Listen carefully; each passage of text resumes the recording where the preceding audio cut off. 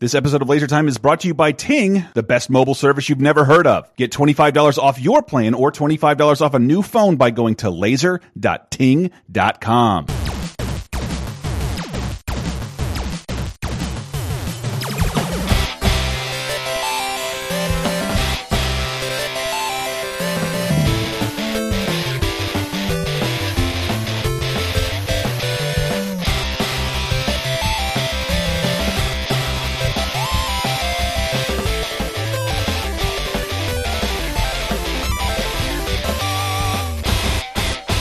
Everybody, and welcome to episode 279 of Video Game Apocalypse. I'm your host, Michael Raparez, and if you're one of the people who's been complaining about our lack of news and new release coverage, you might want to stay tuned for the final segment of this show when we get into some heavy shit. Who else is here in the half-in, half-out Tyler Wilde Memorial Studio, which shifts amorphously from week to week with me? 48 whole minutes of Chris Antista. And... nervous freshman, Matthew Allen. And... nobody. No one else. That's right. It's just the three of us this week. You got me excited. I was like, oh, do we have a surprise guest? It might be Steve. We don't he need might him. wander in at some point. Yeah, I think if we're lucky, a third mic might show up in the form of Clippy. He talks, right? Everybody have Microsoft Word open? Sure, yeah. Yeah. It looks like you're trying to write something. Can I get right the fuck in front of you and block that? I'm Clippy. That's what I do. I'm Clippy. You know, you shouldn't use that many expletives in your last manifesto. Looks like you're writing a formal business letter. Do you want to say fuck fewer times? Perhaps a different verb than fuck. Yeah. Looks like you're struggling with the salutation. Might I suggest dear sir instead of you bastard? Our algorithm has detected there's way too much nudity in your resume. We don't know how. It's clearly all text, but... Depends on what you're applying for. Mm-hmm. Or not enough nudity. Just way too many capital O's right next to one another. I'm applying for X-rated ASCII artist. This is my portfolio GameFAQs and says my you're resume. hired. So we've got a fun show for you, a nice reminder for those of you who are school age that it's time to go back to school. A lot of you probably already have. Honestly, I don't know what's up with school years these days. Like, Matt, you have a clear idea. You have kids. But yeah, they went back to school last week. Yeah. I think when I was a kid, like, first it was we'd go back to school in September, and then we'd go back to school the last week of August, and then we'd go back to school briefly in July just so that we could have a weird thing where we realized our terrible stress dreams from over the summer. No, I'm just making that up. But that's why we put up that Laser Time episode, which I want to thank everybody for contributing to, especially on Patreon, patreon.com/lasertime, about middle school horror stories, which was one of the longest episodes we've ever done, and extended into bonus time just because, like, it was nice to see almost universally we all had terrible middle school experiences, and that might be what bonds us. But some people didn't. It's fine. I hate to say, I really loved middle school. Like, really? Perhaps it's a signal of I might have peaked back then. I hate you. Middle school and high school were amazing, tremendous years for me. Damn. I had a great time. But I enjoyed hearing your stories of pain and suffering. I remember once walking down a hallway carrying an armload of books, and all of a sudden I hear, like, hey, watch this. And then this kid fucking not just sweeps, but, like, fucking kicks me in the shins so hard that I fall over on my face. And everything goes everywhere. That is my middle school experience. Yeah. Like, I became known as a guy who cried when you punched him in the stomach for no reason. Oh, so man. just everybody did it for a while.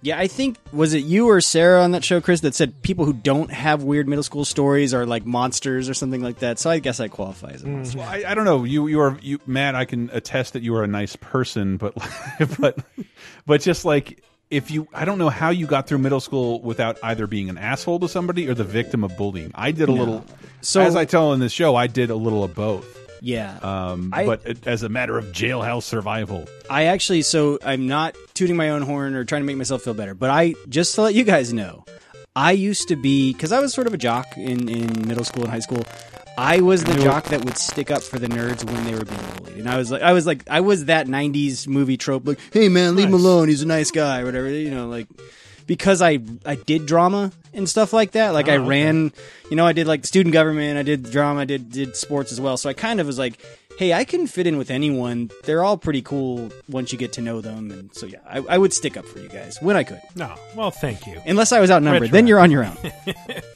Yeah, I guess if you were big and you played sports and that kind of gets you a pass from a lot of the middle school horror drama. Yes. But man, oh man.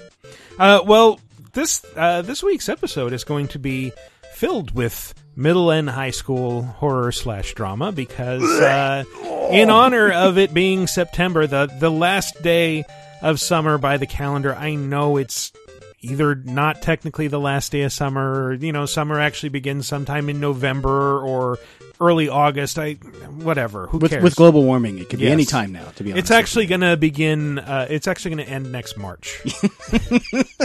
Just Get ready in time for the hottest begin. winter on record. That's right. Break out your flip-flops and Jim Jams. Jim Jams. My Jim Jams. Jim Jams. Yeah, break out your 1970s DJs.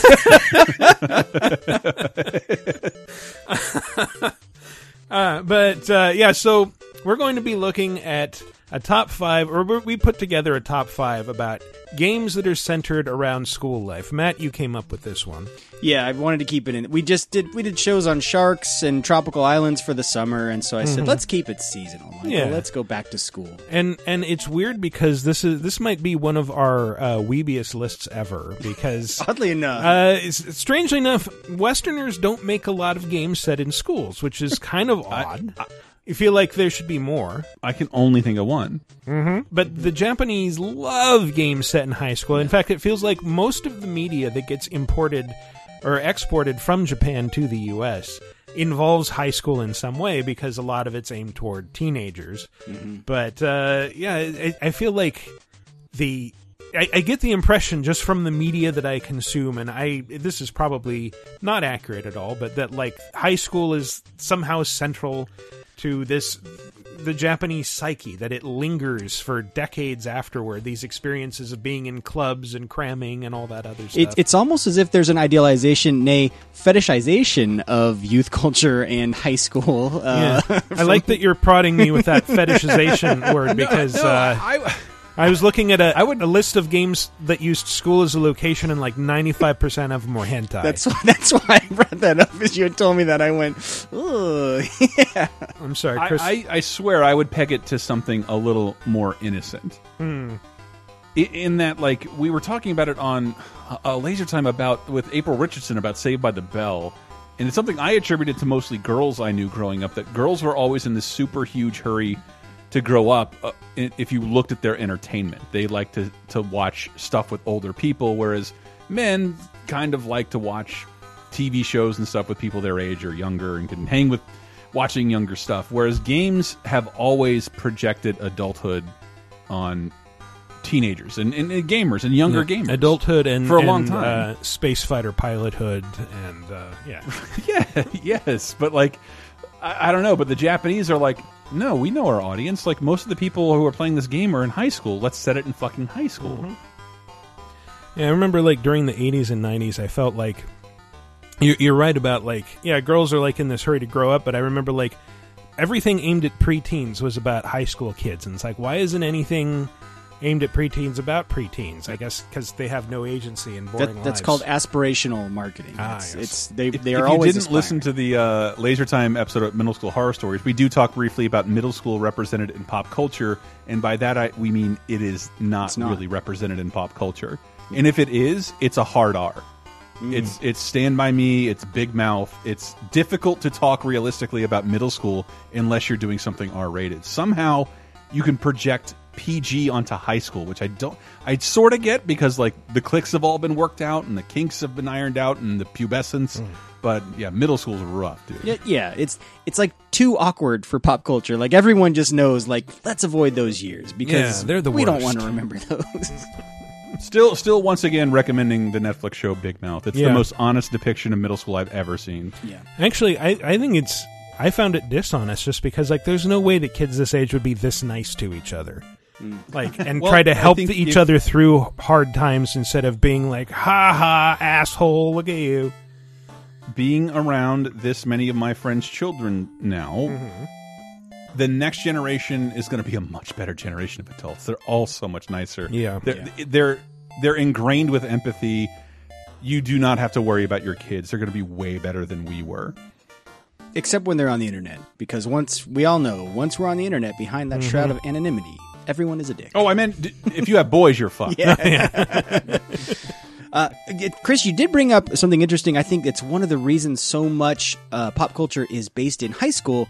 It's the cliques. Like, high school is almost like pre-written to be a story. It's like you have these tribes of people, that are all each in their own clique, and it's almost like the heroes and villains write themselves, and so I think so many of these games we're going to be talking about are based in high schools, and there are here are the hero cliques, and then here are like the evil cliques. Hero cliques. Yeah, it's just so weird. Like, game. Yeah, I know. It's fucking weird that like looking at high schools now, like, dude, there are still goths. Yeah, yeah, of course. There will always be goths. There's still goths. I mean, jocks and stoners I knew would still be around, but there's still fucking goths. It's like finding out that there's like there are flower children in the 80s? No. Yeah, it doesn't make any sense. It doesn't make any sense at all. I don't know what the goth music scene is like. You all can't be listening to Skinny Puppies still. Can't they, though? No. We'll reject our parents by adhering to their subculture. Man. But we will get into our top 5 school games right after this. Take a look at your phone bill, people. I know I'm pretty careful with my mobile service, yet my bill has still gotten a little out of control. Well, there are other options out there, people, like Ting, the best mobile service you've never heard of. Plus, they're offering $25 off your bill or $25 off a new phone in the Ting shop just by going to laser.ting.com. You might not know about Ting. That's Ting like ting, if that makes any sense. You might not know about Ting, but they're a phone service that do things a little differently, starting with their plans. Because there are no plans. Seriously, there is no plans, no contracts, and no startup fees. You simply pay for the data that you use. If you're like me and you're someone who's mostly connected to Wi-Fi all the time, you might be paying more than what you need to for your data right now. For example, the average Ting bill is just $23 per phone. And Ting offers nationwide LTE coverage, so you'll get a great signal from coast to coast. And just so you know, almost any phone will work with Ting. From that ancient Motorola Razr to the latest Galaxy X9 or iPhone 10. You're just a SIM card away from a new phone and a new plan. So if you've had it with the high cost and hidden fees of other service providers, Ting might be for you. And better still, Laser Timers can get $25 off their bill or $25 off a new phone just by going to laser.ting.com. That's the word laser, TING.com, for $25 off your bill or a new phone. And we're back to talk about what, Chris? High school games? Yes. What? School games. School games. Well, I think these are all Brendan Fraser. High schools or prep schools or military academies. But, don't spoil it. Let's begin with number 5.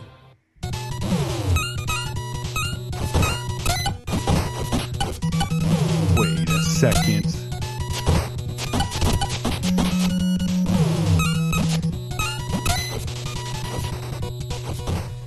Wait a second. Hold on. Okay. This is a school set game? Yes. Mm-hmm. Why does that elude me? I feel like maybe I've played too many of the newer ones that kind of shave off the school theme. The Tokyo Rumbles and the DS versions, they don't really. I don't remember school being a part of this at all. But it's slowly coming back. So this to me. is River City Ransom. Yeah, River City Tokyo Rumble, which is the 3DS game you're talking about, actually leaned more heavily into the school theme, in that you actually see Kunio, the protagonist, sitting through class and getting lectured by his teachers not to be a delinquent, which sounds like this.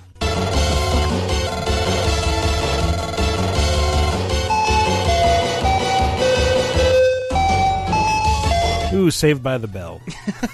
Is that what that was? That brrrr is his teacher talking. And I can't hear past the 1950s bebop sound. Oh, yeah, it's super 1950s bebop. But, yeah, he calls his teacher Babe and just, like, walks out in the middle of class. And hey, Babe. Bam! Slaps her ass. That's my Pretty much. But River City Ransom originally was the Kunio-kun series in Japan, and I feel like Kunio-kun kind of played up the school delinquent aspect a bit more, whereas River City Ransom was like, they kind of changed it to like more of a 50s greaser aesthetic, and then they I mean, it just kind of like the school part felt more incidental, which is the reason this is number 5. American box art. Yeah. The American box art goes full greaser. Oh, totally. I'm surprised they don't have like cigarettes rolled up in their sleeves. They have crew that cuts. was but in game that is the Technos look. Like that's how the people in Super Spike V-Ball looked. Like that's just how characters look. It was the Super Dodgeball characters. Yeah, right? those are all Kunio-kun characters. He's active in sports. And I didn't realize, when I was researching this, I found out that there was actually a Super Nintendo Kunio-kun River City game that we missed out on called Shin Neketsu Koha Kunio Tachi no Banka, which roughly... That would have gone over great here! Yeah, Why? well, roughly translates to the new hot-blooded tough guy, the eulogy of Kunio and Co., which, again, would have gone over great here. Thanks, Nabanka. But... but yeah, it was kind of a little bit more mature. Like the character designs didn't have the squat, super deformed look. Like the first chunk of the game is the character Kunio and his friend Ricky get sent to prison, and so you're just fighting dudes. And former rival Ricky. Yeah, this is the first time they team up. That's true. And they escape together, and then like they team up with these 2 girls who you can swap between the 4 characters and.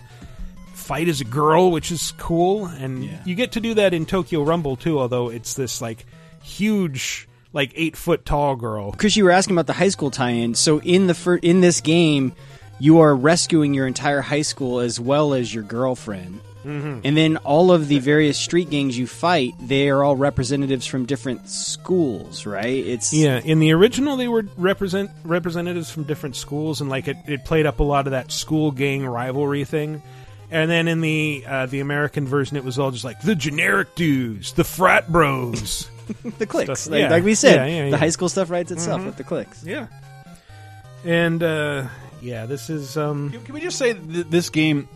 I call everything from this era ahead of its time when I didn't understand how to play it.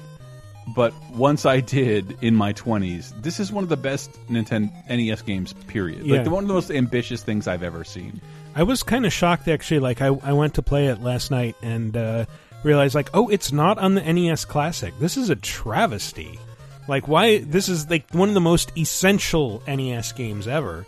And well, I believe the company Technos sort of went away and got acquired and then renamed. It's why we had that Double Dragon 4 from a year or 2 ago. Yeah, and I think, but it's back, and I hate to be that asshole, but like that demands Switch ports. But the idea that a great River City Ransom game came out on 3DS, a system not a lot of people have, and it's incredibly put this shit playable on Switch ASAP. This should be portable right now. Yeah, so this was amazing. Like, again, when you say like, oh, I didn't know how to play it, like I played it like a Double Dragon game and loved it when I was a kid, and then like getting into it again as an adult, like you realize like this is an open world. You can go anywhere. You can run away from fights. They programmed like physics into the objects that you can throw. Like somebody can throw brass knuckles at you, can kick them out of the air and then throw them back at them. It's amazing. The characters, it does what every game does now. All the characters have stats. There's progression. What are these games called? Belt games, I think what some people call belt them. Scrolling. Yeah, belt scroller games. Where this is like you can play it like Double Dragon or any of the number of belt scroller games that this game sort of blends into my memory with all of those. But then it has all these extra complicated elements that at the time as kids we probably disregarded or mostly ignored. But now when you go back, that's what kind of makes it almost timeless and like really playable. Yeah. Oh, I was going to say, like, apparently when we were talking about Technos going away, the rights for this were up in the air for a while. Like, I remember there was a site called The Lost Levels that years ago talked to some people who were doing a River City Ransom 2 game that I think they were envisioning as being like for Game Boy Advance, so way back in that era, and they found out they were like deep into development, and then there was the River City Ransom game that came out for Game Boy Advance. It was like the original script, but like also the Japanese sprites, so like with the weird school uniforms, and they were like, well, we kind of want to put a stop to this because they just published this without checking to see if anyone had the rights first, but also like we're going to alienate the fans that would be buying our game, so we're not going to win any points there. So they just basically decided to cancel that game. And I'm not sure what happened with the rights that eventually led to River City Underground, which is the kickstarted sequel to the original American version with Alex and Ryan instead of Kunio and Ricky. Now with more barf. Yeah. I mean, I haven't played enough of that game, but I sincerely hope that, like, you knock someone out and they actually, like, spew vomit everywhere. It looks like rights-wise, Arc System Works might have the rights now. I think that's who they had to negotiate with to release that game on Steam. Yeah, I think that's who put out, who did the 3DS one, Tokyo Rumble. Oh, okay.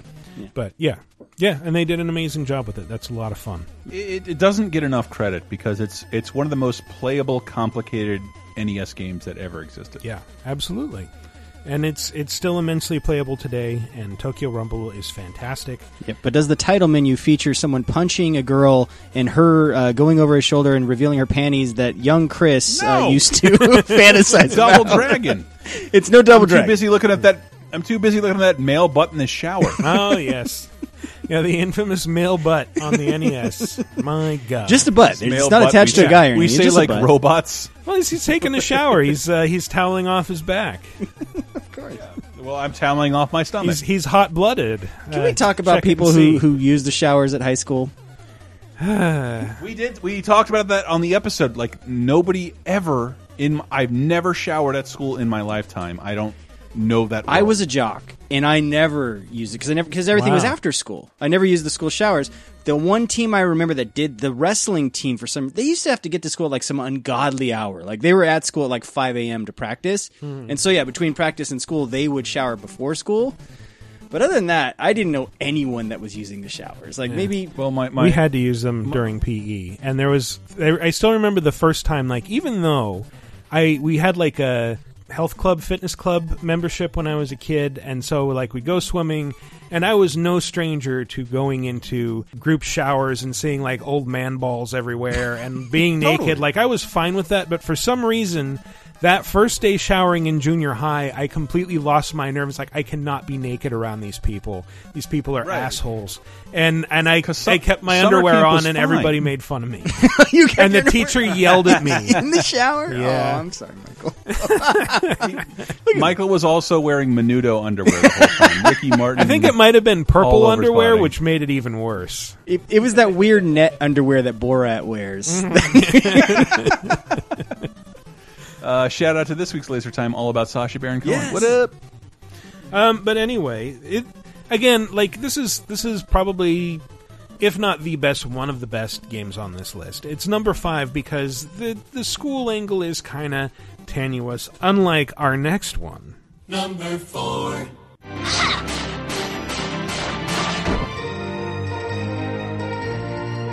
Enemy down!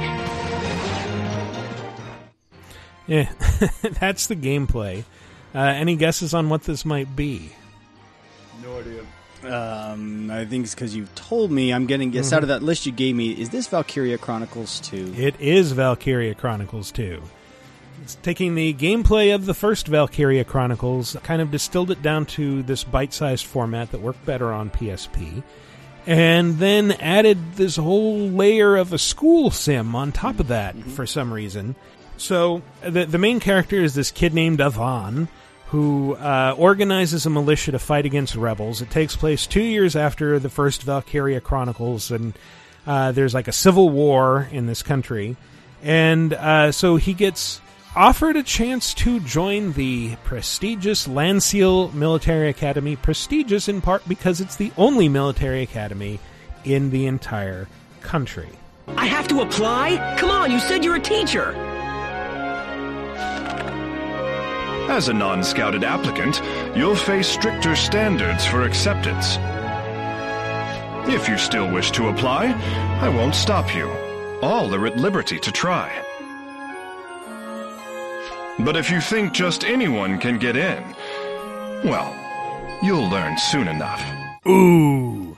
This has kind of visual novel presentation with its cutscene, so there's like a lot of long-ass pauses. It also has a pretty cool voice that I heard, and it's just like, wow, what's he doing here amongst all these other people I've never heard of? I'm Rodriguez. That's sir to you. I'm the proctor for your field exam.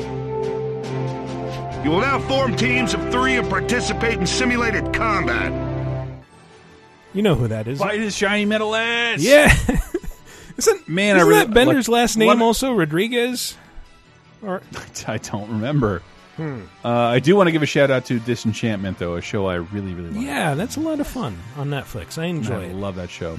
Yeah, he's your drill instructor, but Valkyria Chronicles 2 balances between all of these field exercises that are like, it's a mock battle, but also it's a real battle. And you get to run around shooting at people, diving behind cover, and then you go through these cutscenes between like high schoolers going through typical high school or Japanese high school bullshit. You get kind of predictable character relations that spring up.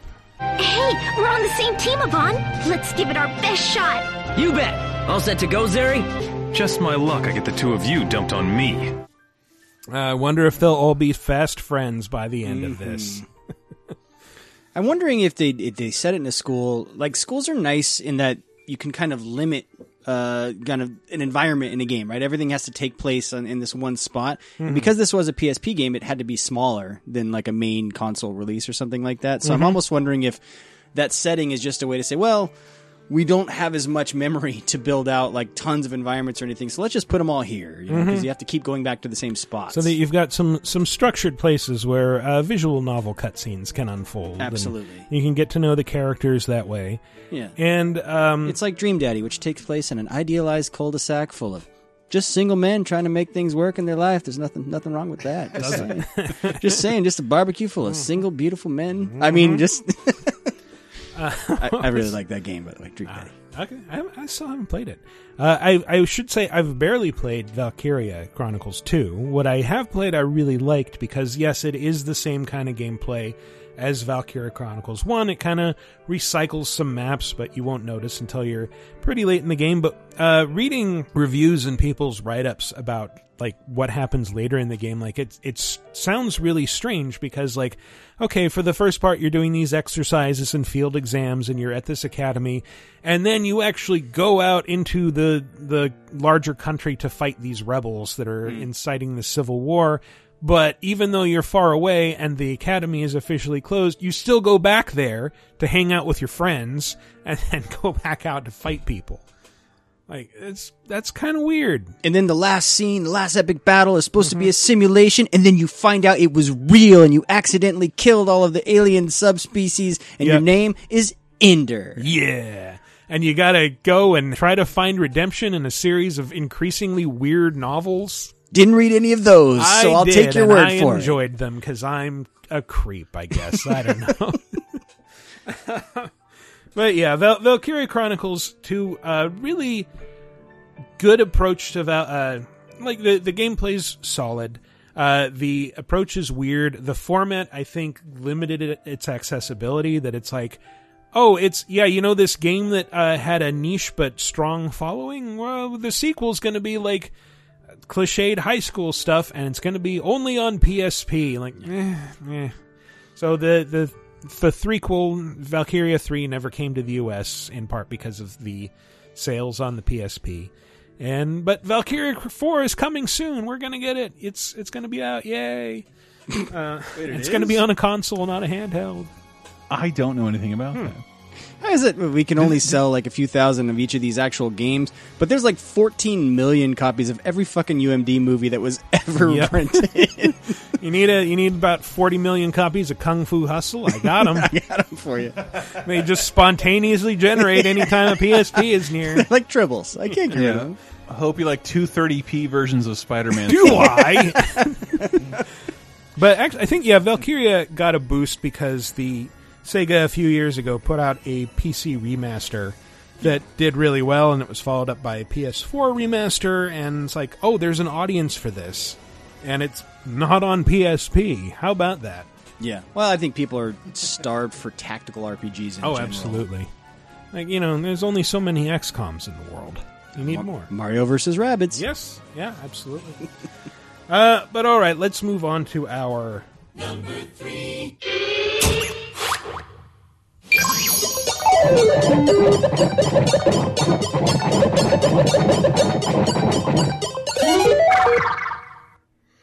Okay, that's a weird one, but that sound effect... I'm very confused! That sound effect is roughly in every game in this series. This is Danganronpa. Ah. I don't remember encountering Pac-Man noises. There are Pac-Man noises whenever someone is found guilty and has a little 8-bit representation of them getting dragged off to their execution by Monokuma, the evil robot bear mascot / headmaster. Oh! I'm a bad joker! Well, Danganronpa has a pretty consistent premise throughout the 3 games, but I'll let Monokuma himself explain. During the class trial, you will present your arguments for who the killer is and vote for who done it. If you vote correctly, then only the blackened will receive punishment. But if you pick the wrong person, I'll punish everyone besides the blackened, and that person will earn the right to leave this island. TLDR, if you get away with murder, you get to leave and everyone else gets killed. If not, you get killed and everyone else gets to live until the next murder. Why does that guy sound like the judge on Roger Rabbit when he starts to freak out? Just like this? Yeah. No, that's wrong. Yeah. But it's a fascinating way to incentivize murder when you're trapped in a terrible place of with no will. Mm-hmm. Murder somebody and get away with it. You can get out. And that's the thing with Danganronpa. It's like sort of like the beginning of a slasher movie, you know, when you see all the teenagers and you're like, who's gonna get it? Who's gonna make it through this and who isn't? Like, that's part of the fun of it, like wondering who's gonna get knocked off next. Yeah, just about. Like, there's usually, like, spoiler alert, maybe 3 or 4 characters left standing by the end of each game. There's some touches that are consistent from game to game, like the fluorescent pink blood, the music that plays whenever you discover a dead body.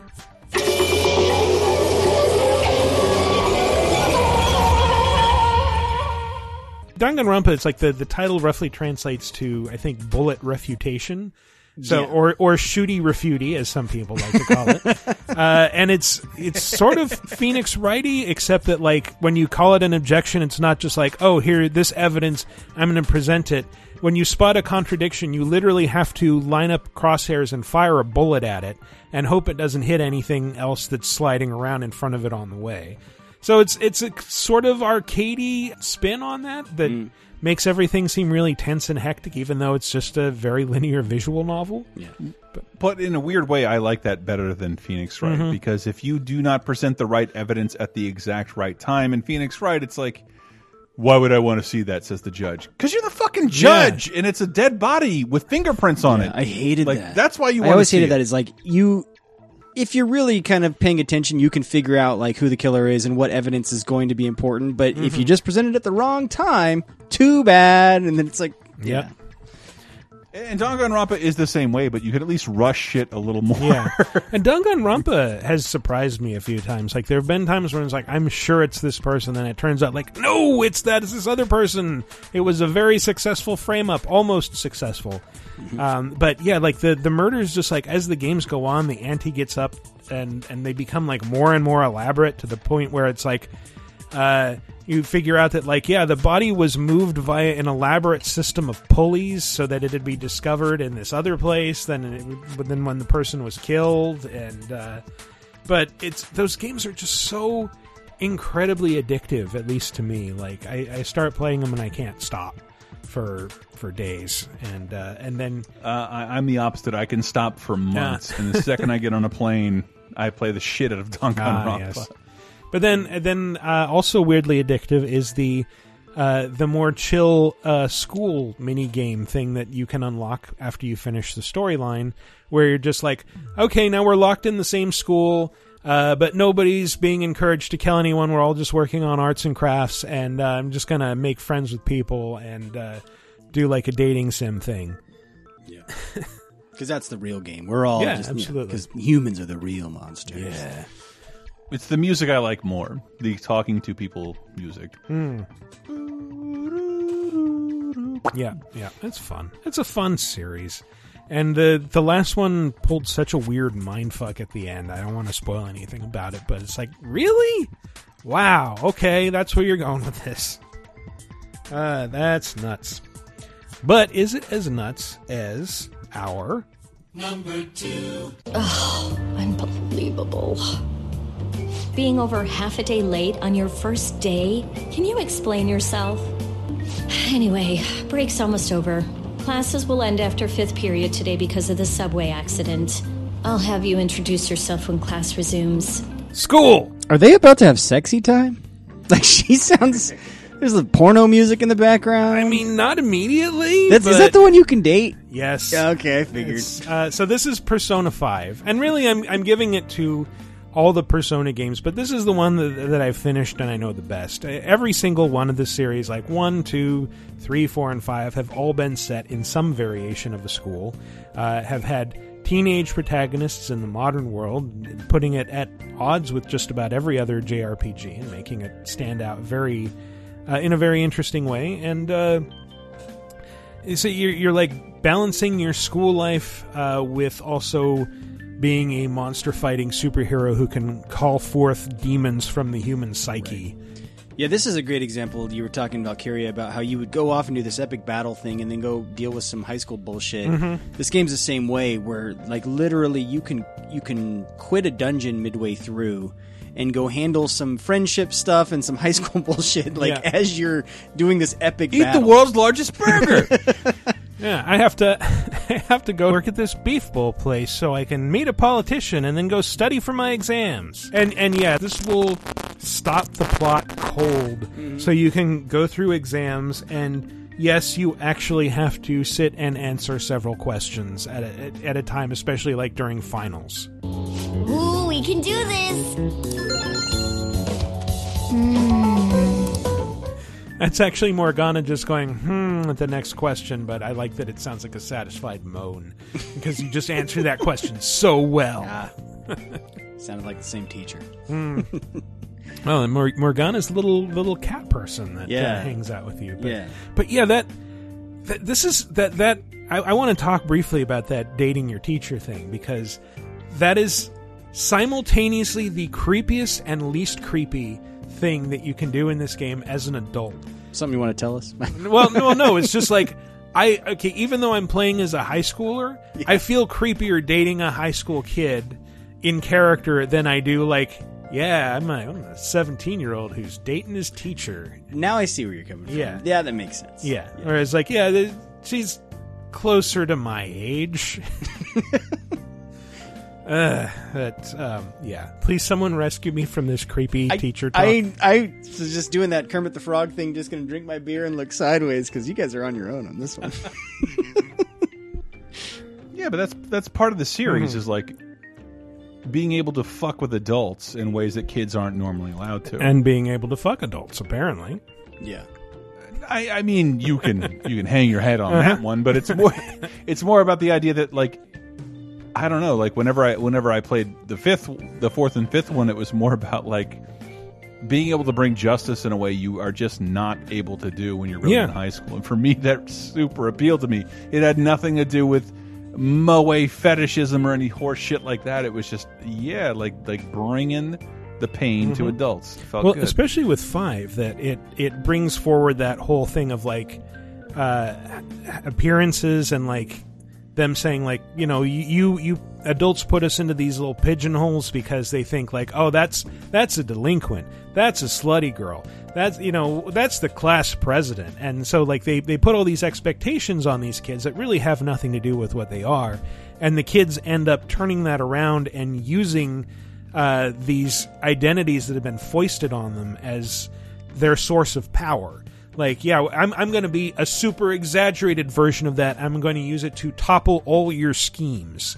You will be destroyed by how much I lean into that. That's really cool. And it's one thing that I really like about the 5th one especially, which I feel like with the whole Phantom Thieves motif and the idea of reforming society, that might be the most subversive one in the series, having not played much of the others. It's one of my favorite games of last year. Yeah, same. It made it onto our top 10 list at the end of the year. And also the most realistic high school game because, there are so many demons. Just constantly coming across demons at high school. I know my high school was full of demons. I was lousy with demons, Yeah, absolutely. kept having to shoot them with toy guns that they thought were real. It was the worst. And then enslaving them for their and using their power to fuel my ambition. Yeah, if I were to project some American high school anxiety on them, the idea that toy guns look real, so you think they're real. It's adults think toy guns are real. Whatever. No, that is in a weird way a metaphor for Persona. Bonafide. Yep. Right. You're so cool, Panther. Damn, I wish I had that sound effect just to get out of any conversation. Yep. Should have used it earlier. Yeah. Neat story, bro. Bonafide. All right, I think we are ready for our...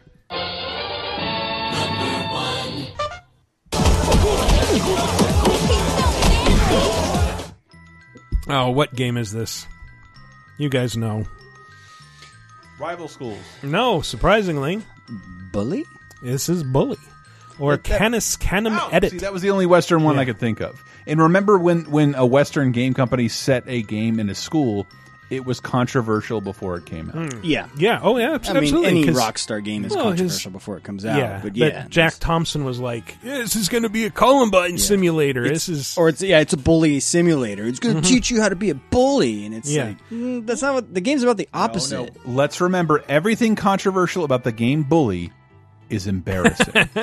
Nobody would ever complain about anything that happens in Bully in any kind of product ever again. That's how much the medium I still remember, again, when the game came out and people knew what it was, Jack Thompson would not let that bone go. He was like, yeah, well, you'll see where, what this is done with. There's an epidemic of kids getting their eyes shot out by slingshots. No, nice try, but no. Yeah. But, yeah, so Bully is sort of applying the Rockstar Games formula at the time, the open world, finger to authority. Open campus adventure, and eventually open town.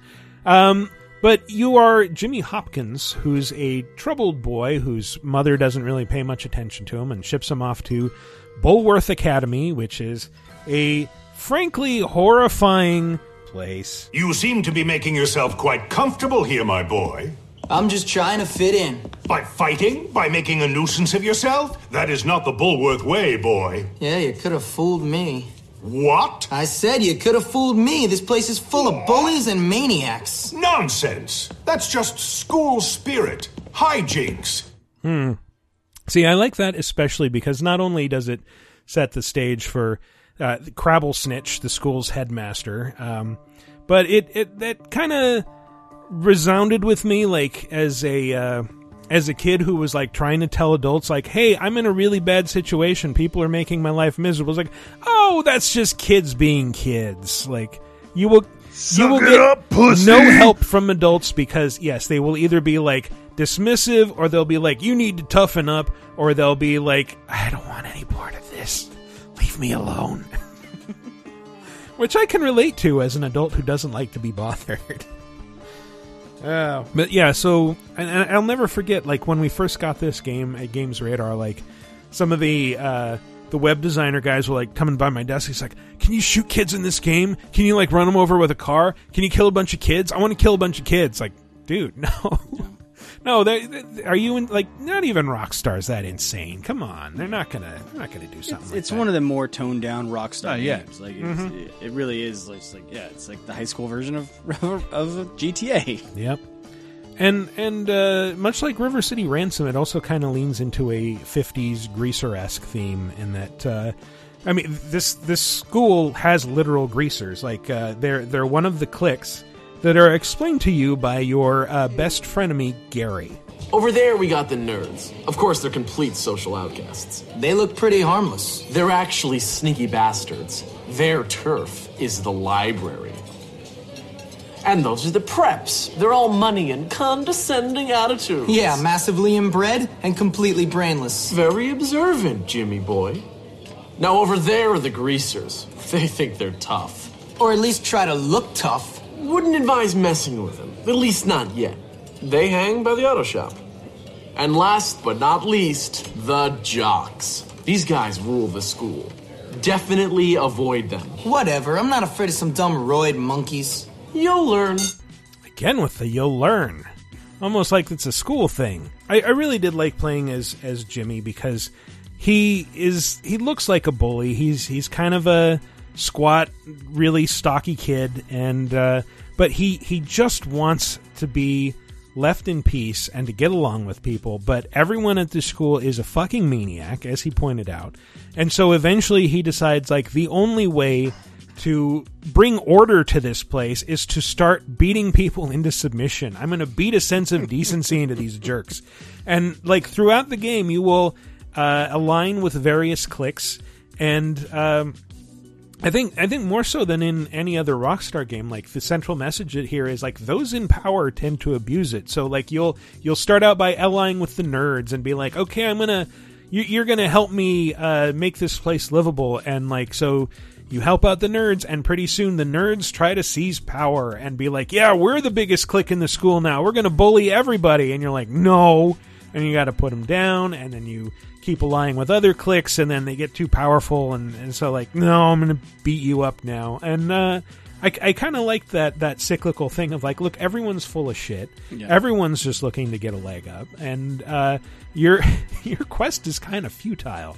Yeah. Remember earlier when I was telling you how I got along with everyone in high school? Mm-hmm. I really meant this is what I did. I just randomly went through beating up random groups of people. Really? Yeah. I see. No, it's funny, the controversy thing, like, I'm just remembering the game ended up getting a T. It's not even an M-rated game. No. Like, literally the most violent thing you can do is, like, peg someone with a slingshot and also somehow successfully beat up an entire football team. Yeah. Like, that's the thing I like, that it's like, yeah, okay, this is a fantasy, so yes, Jimmy Hopkins is totally OP. He can totally bash his way through crowds of other students who are twice his size. And also he can kiss boys. And nobody says boo about it, even though this seems to be set in some kind of, like, weird 50s, 60s pastiche with Danny Elfman-inspired music. But yeah. Oh, I thought you were going to play. No, that's it. Yeah, I'm out of clips. It's just talking now. Yeah, it's just, again, this was controversial just by nature of existing. Yeah. Rockstar making a game set in high school. Yeah, it just makes me feel so old. It was like bait for critics, and, like, I remember they couldn't even call it bully in the UK. Again, it was Canis Canem Edit, which that's a real. It means dog eat dog in Latin, but it's just like, yeah, I'm gonna buy Canis Canem Edit, sure. And it's been re-released on every system afterward. Yeah, I believe it. Isn't it? There's a PS4 version. There's a mobile version. It's everywhere. Yeah. You have no excuse for not playing this game. I think it came out on 360, which and now it's one of those backwards compatible titles. Yeah, the Scholarship Edition? Yeah, Scholarship Edition. And every once in a while, I'll see it on sale. It's usually, they'll offer it for like $5 or something, and I'm like, should I pick that up? Like, I want to, but it's like, it's hard to go back to those games is the problem.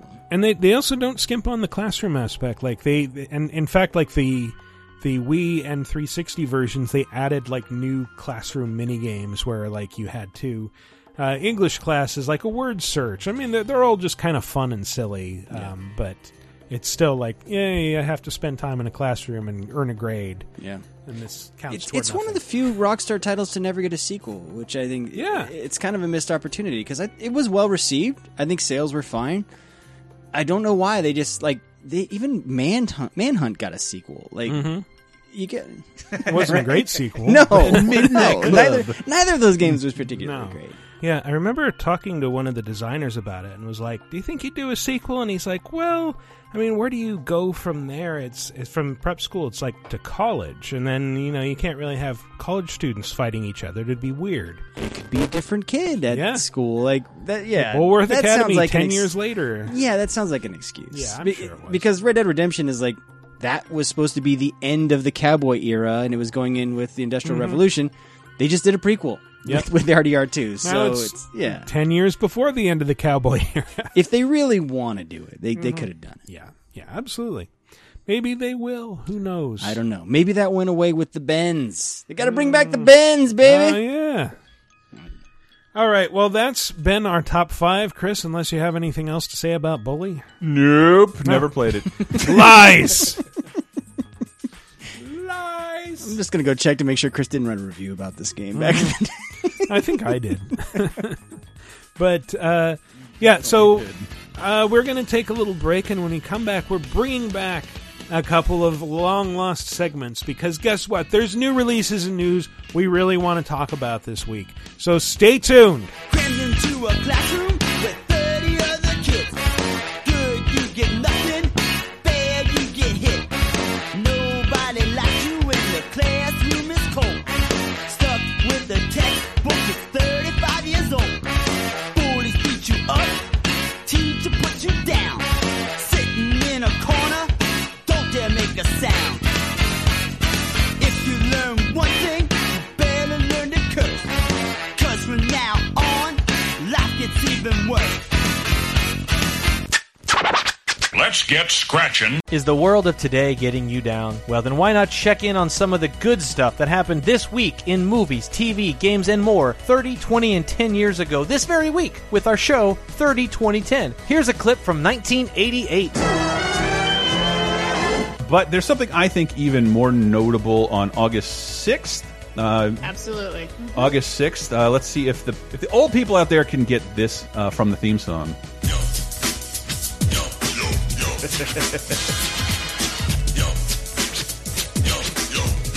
Ladies and gentlemen, it's Yo MTV Raps. Yes. Oh my God. Right. I was fucking baffled. This show's created by Ted Demme. This is a huge deal that this got on the air at the time that it did. Like it's really revolutionary. It is, and like I love if you grew up. I think let me see here. The show lasted until 1995. Ran for over almost 2,000 episodes. Oh my lord! Most of which was a 2-hour blocks. It's name checked in a bunch of rap songs because at the time in hip hop it was like a hallmark. If you hit this spot, you're going to brag about it. You can hear it in Ice Cube's "Today Was a Good Day." I believe MC Hammer shouts them out. And have you seen her? He shouts out Ed Lover and Dr. Dre. No, not that one. But yeah, It's bizarre that there are 2 Dr. Dre's. I think the story goes. One has an MD, one has a PhD, so that's how they tell them apart.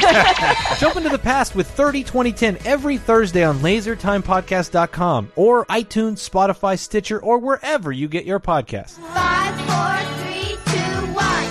And welcome back to our illustrious third segment where we will bring back something we haven't in a long time and jump straight into that segment that was previously known and now again known as These are the new releases, they are releasing newly. Oh my God. These are the new releases, everybody cherish them. Donut County is a game that's out this week and is wonderful. I love it. Is that only out this week? That's out this week. I actually started and finished it last night. I played through the whole thing in about 2 hours, and it was a glorious 2 hours. It's fucking wonderful. Yeah, it's super cute. It's super vibrant. It has kind of like a Katamari-esque feel where you are controlling a hole that just swallows things up, and you're just moving it around. It's just a portable hole, and you move it under things, they fall down the hole. As things fall into the hole gets bigger, and you can swallow bigger and bigger things until you're just like devouring houses and sending residents plummeting to their doom, except it's not really their doom because the narrative device of the game is all of these survivors are clustered around 999 feet underground, and they're very mad at the raccoon named BK that you are playing through most of the game. And, of course, there's a whole conspiracy involving raccoons and trying to replace people and hey, what the fuck? What the fuck is this? You guys trying to talk shit about raccoons behind my back? My God, you assholes! You left me, the raccoon that used to live under Chris's porch and was formerly your mascot that would come in and do commercials for you, but mysteriously disappeared long ago. You left me under your porch, Chris. You realize, after you left, without saying goodbye even, the next tenants moved in and they thought my warren was like a giant wasp's nest and they kept trying to scrape it off with a broom. And they're like, don't sting us. I'm like, I'm a fucking raccoon. And I threw rat skulls at them, but they evicted me, Chris. I've been living on the streets. And I just made my way down and I heard voices and merriment and laughter in this house and I came up to see what was going on, and it's you assholes talking shit about raccoons and these wild conspiracies about raccoons trying to swallow people up. This is a poor depiction of my species. It's derogatory. And also, where did these people find out what we were planning? I'm sure they must have signed NDAs. They were ironclad. You'll be hearing from our raccoon lawyers about these very spurious lies that you're telling about our very not real plans. Is there a talking raccoon in here? There is a talking raccoon. My name is the Raccoon. Yeah, motherfucker complaining about his $3,000 porch that he's hiding under. Like, I'm glad I'm not paying for that shit anymore. It is an artisanal San Francisco porch, to be fair. Look, I don't care how much it costs to live there. Money is no object to me because I'm a filthy squatter. All right? Yeah, well then go through Mark Zuckerberg's garbage if you want to live in San Francisco. Otherwise, you're getting murdered. I've done that. I'm not proud. Well, maybe a little bit proud of that. I've gone through his garbage routinely. All I find is used hypodermic needles, magnum-sized condoms that are still in their wrappers, and used beer bottles, which is weird. He really does have big dick energy, doesn't he? He does, but yet he throws them away unused. I don't know what that's about. Didn't peg Zuckerberg for a Magnum guy. Interesting. He just buys them to show off. He fills the rest out with smoked meats. I, the Raccoon, will never get a job at Facebook. Wait, are you still the Raccoon? I'm so confused. I'm not breaking character. Anyway, okay, that's enough. That's enough. You've made your point. You made your point. Get the fuck out of here. All right. I'm not sure what his point was. What was his point? My point is that raccoons should be better depicted, and while I am happy for the representation that Donut County creates for my people, it is keep walking. overall No, negative. don't get We do close not to the sit around controlling portable holes with tablets. We use joysticks from the 80s. You people need to get your fucking facts straight, okay? All right, I'm out of here. What do you mean, you people? You raccoon motherfucker. And by the way, I know about raccoons. I saw The Great Outdoors. I saw what your cousins talk about. All you talk about all day is lips in assholes. Okay, that was CG. Those people were actually having a conversation about Jean-Paul Sartre and the permanence of I don't know anything about Sartre. I can't continue this horrible charade. Did I sound racist when I called him a raccoon? I just realized I was like, that probably is bad. I mean, he's a raccoon, so. I mean, I'm a raccoon, so. Okay, thank you, the Raccoon. That was not at all forced or awkward. Thank you for gracing us with that wonderful critique of Donut County, which is an amazing game that you can buy on PS4 and PC. Seriously, I absolutely love this. When you describe the gameplay, that game like 3 fucking years ago. I can't believe it's out just now. Yeah. Welcome to the world of indies, where you'll see a game 15 years at PAX, year after year, and then it finally comes out. All I could think of when you described the gameplay was, speaking of Sacha Baron Cohen and Laser Time, great episode by the way, Dr. Naira Kane Nedicello's Deggiocello. The scene where he wants to give birth anally to empathize with his wife, and he just inserts Where's the head? He inserts things that are larger and larger into his rectum to slowly expand it. Does he just talk about it, or does he actually do it? Because with Sacha Baron Cohen, No, this is all done. It culminates with him coming into a room. He's talking to a natural, like a healer type. Culminates with him coming into a birthing center with a doll shoved up his ass. Jesus Christ. And then he has someone come help deliver it out of his ass, and they pretend the head gets stuck up in his rectum. Stuck on his asshole. Jesus. It really is why he's the best at whatever it is he does. Great. Oh, man. Well, that guy has millions of dollars, but still put a doll in his ass. Remember, Chris, I had sent you that story. My hometown, Riverside, California, he got busted. He got caught. At the gun store. And I'm sure this happens to him all the time, but it was cool to actually get like one of those stories of when his bullshit doesn't work. So yeah, he went to a gun store in character, and about a couple minutes into the interview, the guy's like, "Wait a minute, I know you. You're Borat." Or that's not how the guy talked, but it's my hometown, so I can say that's how he talks. And I guess his reaction, he didn't say a damn thing, just ran out of the store. Well, what are you gonna do? It is a gun store. I mean, that's probably smart. Yeah. You're Borat. I'm supposed to shoot you on sight. Let's see. Other stuff coming out this week. The Messenger, which looks pretty cool. So Donut County's good. Yes. Donut County's the best. You should all play Donut County. Okay. It's super cute. It's super fun. Again, it's over pretty quickly, but there's incentives to go back and replay stuff. Okay. And it's just making the lives of animal people miserable is great. Like, this guy falls asleep in a lawn chair, and you just kind of sneak the hole around him, absorbing bigger and bigger things until like you can just sort of go under the legs of his lawn chair and tip him forward so he falls down. At a couple different points, I put videos of this on Twitter. You get rabbits. Like, there are rabbits that you're supposed to absorb, and if you get too into the hole, like, you'll just get a close-up on the hole, and, like, a bunch of hearts float up as it, like, just grows as they just suddenly give birth to a bunch of rabbits. And eventually, like, you turn into a geyser of baby rabbits. This game's been around so long, Chris remembers when it was called Goatsy, the video game. Oh. It had the license. That would have been interesting. Let's get that wedding ring That's right. modeled in there. When it had an old guy's hands around the outside. Yep. I'd have played that. Can't wait for our inevitable top 5 hole games. Yeah.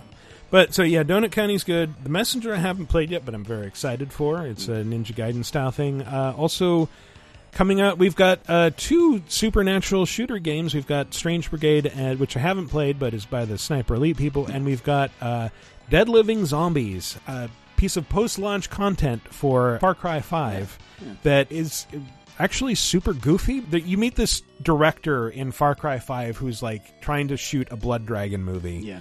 And so it's him just like ambushing Hollywood types and like trying to give them pitches, and then you're playing through the pitches as he's narrating them, and oftentimes his narration will change suddenly, so it's like, yeah, he's running toward the barn. Did I say barn? I meant a slaughterhouse.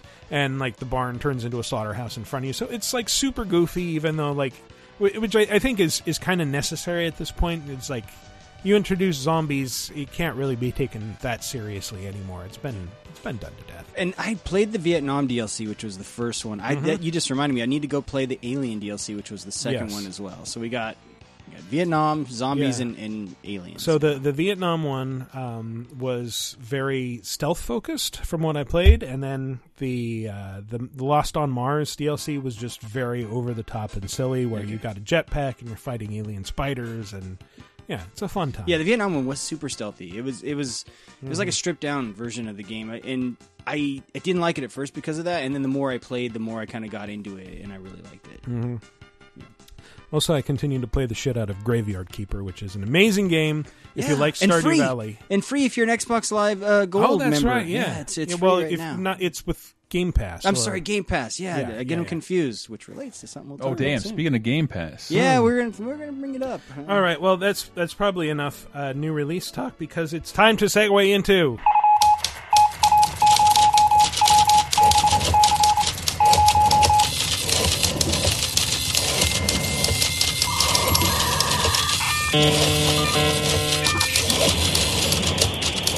News. Chris, do you think I should make that longer? I think I should make it longer. Damn it, I'm so tired. You know what time it is on the East Coast.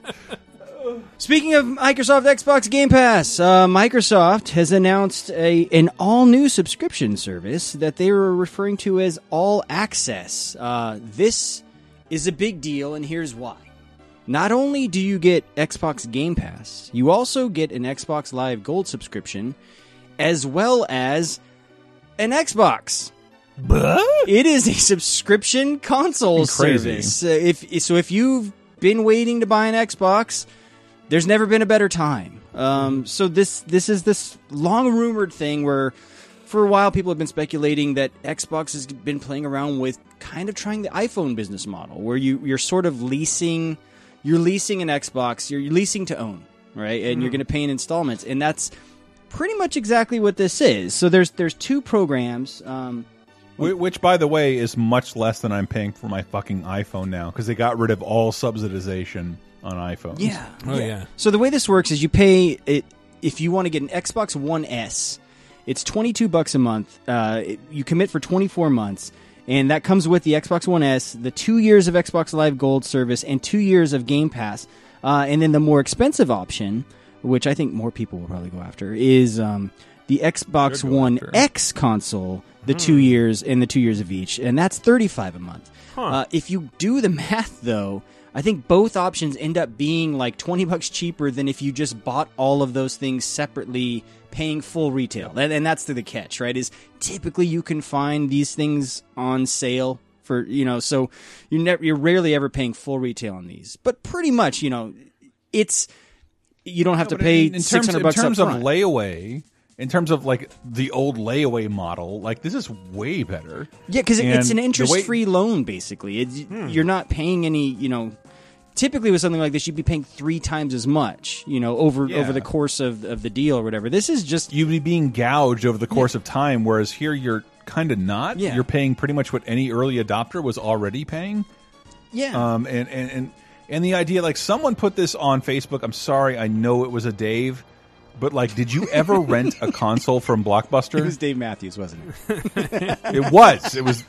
He was like, "Hey, y'all, I used to rent a Sega Saturn. I rented from the cost Blockbuster. $50 for 3 days." Dave Matthews is renting a PlayStation. He's not fucking around. Like, Blockbuster charged $50 for 3 days to rent a new console. Yes, yeah.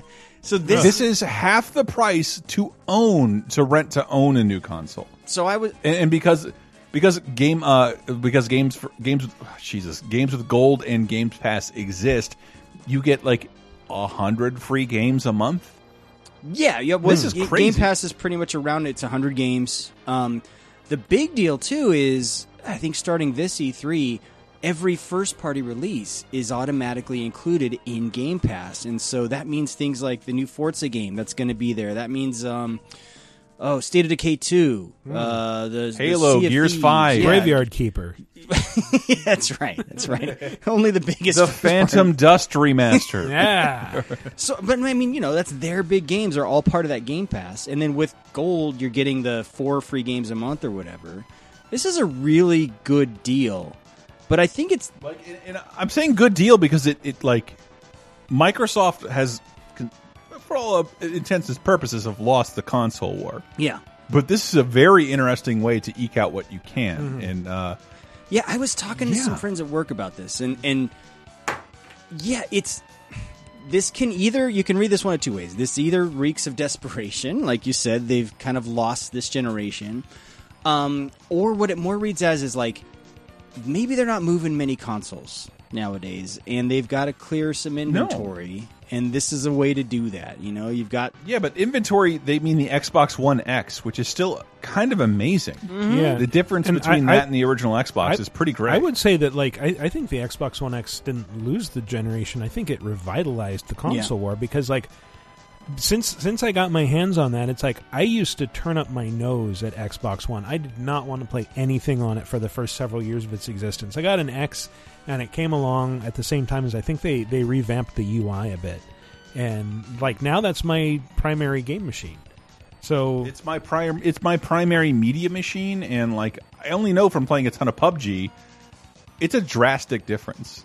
It runs amazing on Xbox One X. Yeah. Mm-hmm. And I can't imagine how other games run on Xbox One X. I have both, but I always found myself playing on Xbox more because I spent the $150 on that Elite controller, which I think is the finest game controller that's ever been made, especially for shooters. So yeah, I mean, I'm kind of... I feel like if you're an existing Xbox owner, it might be a tough sell to get me to upgrade to the One X with this $35 a month. Like maybe if I can sell my Xbox One and get enough money back, and then I can do this, it might actually work out to be a pretty good deal. I don't want any monthly fees, but it is set up with like no APR if you make all your payments on time. So do they have like the thing where they lock you into it for 2 years? I think it's a 2-year commitment, and that's why you're getting the 2 years of live. I can't help but wonder if like in that 2 years, like come out with the next Xbox, now you're stuck. Well, the thing is, if you do make all your payments, you get the Xbox. It's not like, hey, send it back to us at the end of this. You know? So now if they did have that, where it's like, we will guarantee your upgrade when we come out with a new Xbox, we will swap it out for that one you have. You don't think they're thinking of that? Because I can almost guarantee it. I don't have any insider info or anything like that. But me neither. I should say that up front. I do not know anything. I mean, this is all speculation, but that's what this sets up, is their ability to do that. It's like, hey, you're already giving us $35 a month. We just announced the Xbox 2, whatever the fuck it's called. Now you keep giving us that $35 a month, and you're going to get this thing. And no, I don't think it's about that. If you know about how consoles make their money, it's supposed to be off of licensing. The idea that games that come on your platform pay you 5 to 10. I think it's like a third. I have no idea. You guys would know better than me, and probably won't say it on mic. But the idea that like you want as many people to adopt your platform, so you buy the next new game over here. The original Xbox had some power problems, and the new one including the S and the X, do not. And the idea that you can buy this right now for $30. But that's why I think this is that model, Chris. Is I think if you give them $35 and you get the new, so it's a razor blades model thing, right? And so pretty much, console manufacturers, they know they're going to lose money on the hardware, at the most break even, and in the hopes of making their money back on the software. So if you're setting up the subscription thing where if you structure it right and you got your interests all worked out and stuff, like they could at least break even on the console. Yeah. This lets them sell more software. And we're all old gamers, so like Sony still wants to make money in the old way, and they have done very well this generation. But the idea that you have an automatic $20 to $30 tally going into your till every month, avoiding used games and console sales, and I think that comes from Microsoft offering more services, none of which we've ever talked about on this show. Yeah. But the idea that like Microsoft has become a service company that makes quality hardware. Yeah. Which is that's not where we were when the Xbox original or 360 were there. Xbox was their only piece of hardware. I think, they're a service company. Stuff. Yeah, you're right. They've always, they started as a software company. Like Windows is an OS. It's just software. They don't make hardware. And then the Xbox was this weird thing where they started to make hardware, and they proved that they weren't necessarily as good at that as they were at the software stuff.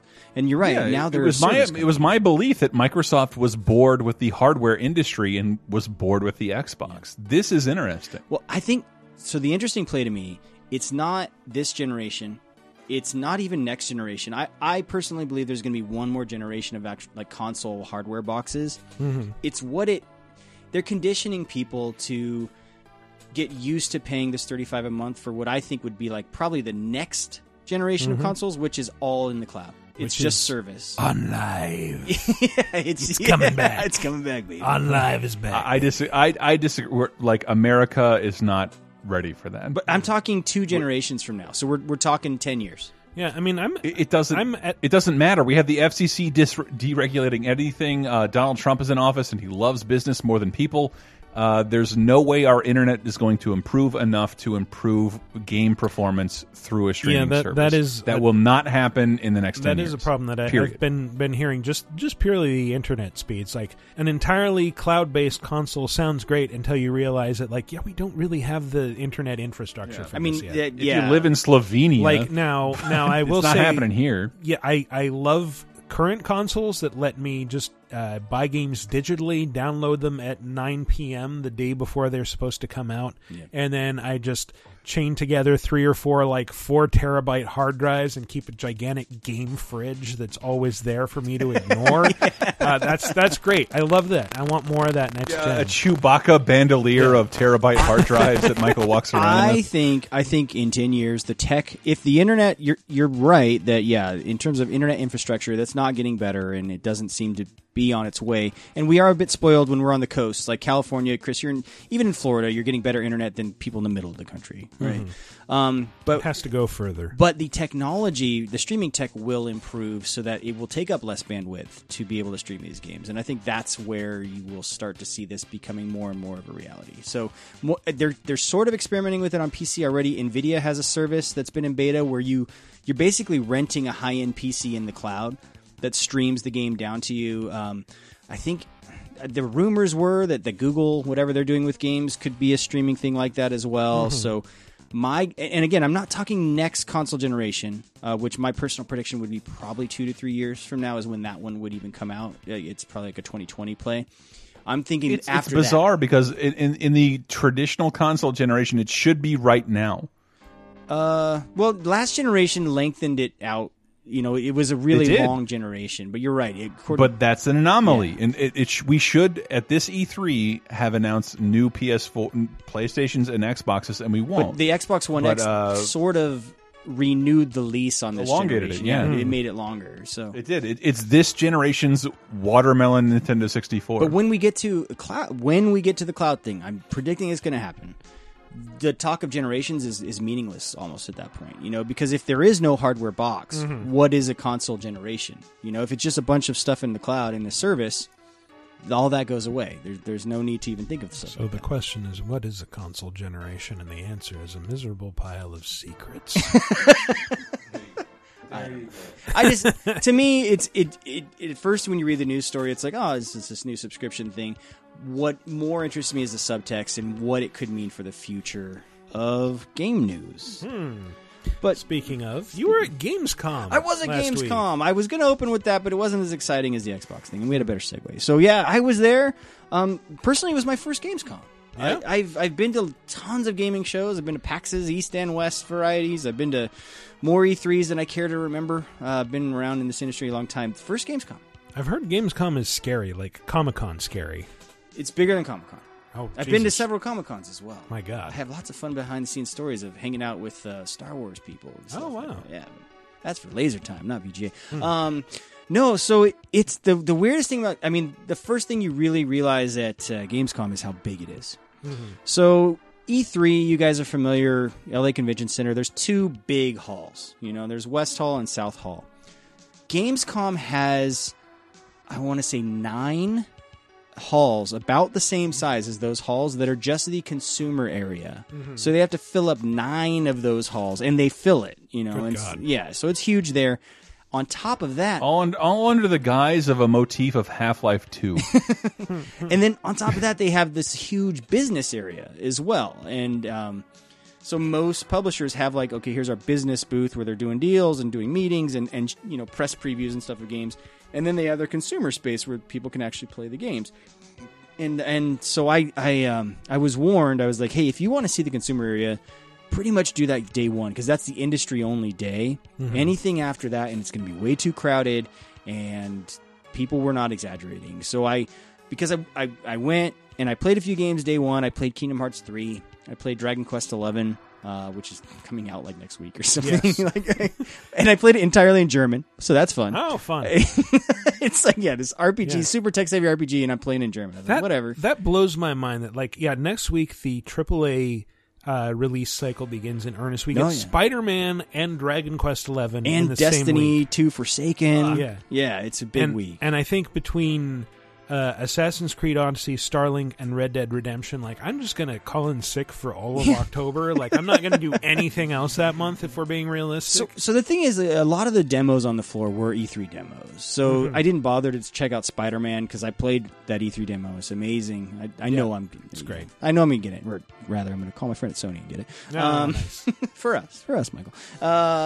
No, what else did I play? I played The Division 2, baby! Yeah. Again, the E3 demo. Which was the E3 demo. Yeah. Fighting dudes around Air Force One, the wreckage of it. Yeah. And I ruined the demo. I felt bad for the other 3 people playing because it's a co-op demo, right? So the demoer, there was a guided demo, and the person doing the Division demo was clearly more comfortable speaking German than English, and I was the one guy that made her have to speak English, and so she was tripping all over. So I felt terrible. I was like, "Fuck so you! sorry. I'm an American. You speak my language. You don't talk at all." To be honest, I'm like, I really don't need you to guide me. Just speak German. I can figure it out. Bad guys over there, I'll shoot them. It's close enough to English. I'll figure it out. Well, it's close enough to Division 1, where I'm like, I know what to do in this game. So, what else did I play?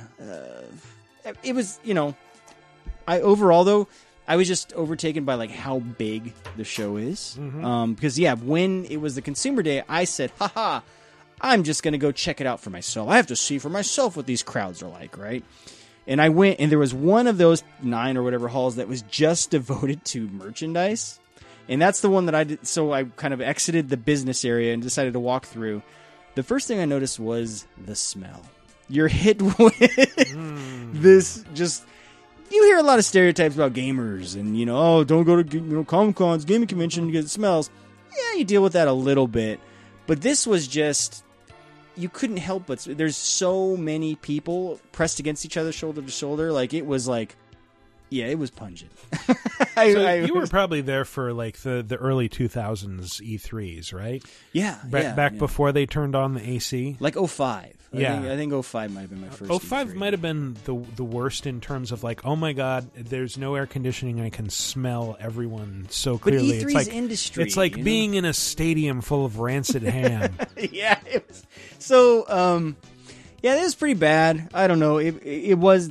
So if you hear stories about like Gamescom super big, super crowded, believe all of that hype. And we were trying to figure out like, well, why is it in Cologne of all places? And our best guess because that's what people need to wear while they're there. It is the most ironically named city during Gamescom. Absolutely. Our best guess is it's the Cologne Messe is like this. It's the biggest convention center I've ever seen. It's probably the only one big enough to handle this. So it's an experience, and if you have the chance to go, definitely do. But yeah, I had a good time. It was hard work though. Like I'm exhausted. But yeah, so that was my Gamescom experience. I wish we had a drop here, a drop in German that we could just play. You know, Gamescom. That works. That works. Achtung, Gamescom. Fight Medusa in Assassin's Creed. That's right. Yeah. Big interesting announcement happened today. There's Onimusha is getting the original Onimusha Warlords getting a remaster. Which is funny because I never hear people refer to it as Onimusha Warlords, but I guess that's the official name. That was the original title, and then there was Genma Onimusha, where a creepy doll chased you around periodically. It was like they introduced a nemesis. Yeah. This is a series. It's been 17 years.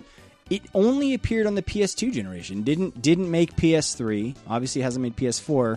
I'm reading from the Sony PlayStation blog right now, though. So they announced today a full remake of Warlords. And this is one of those series that, like, I personally have been like calling for years. I'm like, remake Onimusha. I don't care what you do, just make Onimusha. Like, bring it back. Because for those who didn't get to play it, it was like Resident Evil with samurai. Yes. And that's the kind of the backstory of development of that game. Is it was a Resident Evil spin-off that they just renamed something else, basically. Yeah, and there was. God, that series is so weird. Like there was originally a samurai Resident Evil style game on PlayStation that nobody played. That I've already forgotten the title. Actually, I think it was Soul of the Samurai. But anyway, yeah, Onimusha came out, and then Onimusha 2 like switched the protagonists, and then there was Onimusha Blade Warriors, I think, which was like a Smash Brothers clone. Oh, God. That also had Zero from Mega Man X, and then they had Onimusha 3, which had Jean Reno playing a French guy who gets thrown back in time. I forgot about that. Wow. Well, I believe that's part of the problem, and I've never played these games, and I definitely never worked at this company. But they, not in perpetuity, signed up celebrity likenesses for all the games. Oh, yeah. Almost all the games. So, and that is their big. So you're saying that's the problem because it wasn't in perpetuity. They can't re-release them. No, I'm not saying that. I don't know that at all, and I never worked for the Onimusha 1 and 2, they were both based on real guys, and that was like back in the era of like PS2. Like, this is the most cinematic console ever. We're going to really play up how we can model realistic faces, and we're going to have like the super high production value Lord of the Rings games that look ridiculous 20 years later. Yeah, but dude, Lost Planet has real celebrity faces in it that America wouldn't recognize. But it doesn't mean they don't have to go renegotiate that. It's not impossible, but this re-release could pave the way for it if you give a fuck. An interesting piece of news related to the re-release that I saw today was that it might be getting a new soundtrack, in part because the composer for it, the guy named Mamoru Samuraguchi, who's a beloved deaf composer in Japan. I was reading a thing that's like, he appears to be none of the above. That it was revealed that like you weren't here for the Resident Evil 2 news a couple years ago. Was that a couple years ago? Yeah, that homeboy was like, he's not deaf.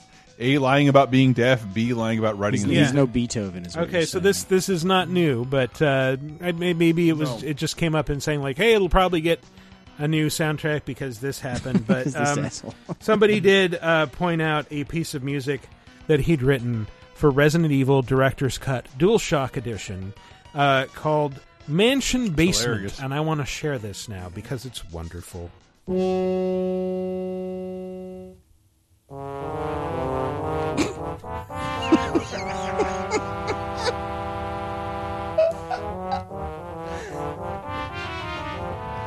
Are you terrified? You're telling me this is written by a deaf guy? Actually, no. Apparently not. All right. How did you get my Casio recordings from when I was 13? This was on the soundtrack to a video game. You said those would never be made public. Wow. It sounds like I dropped Majora's Mask.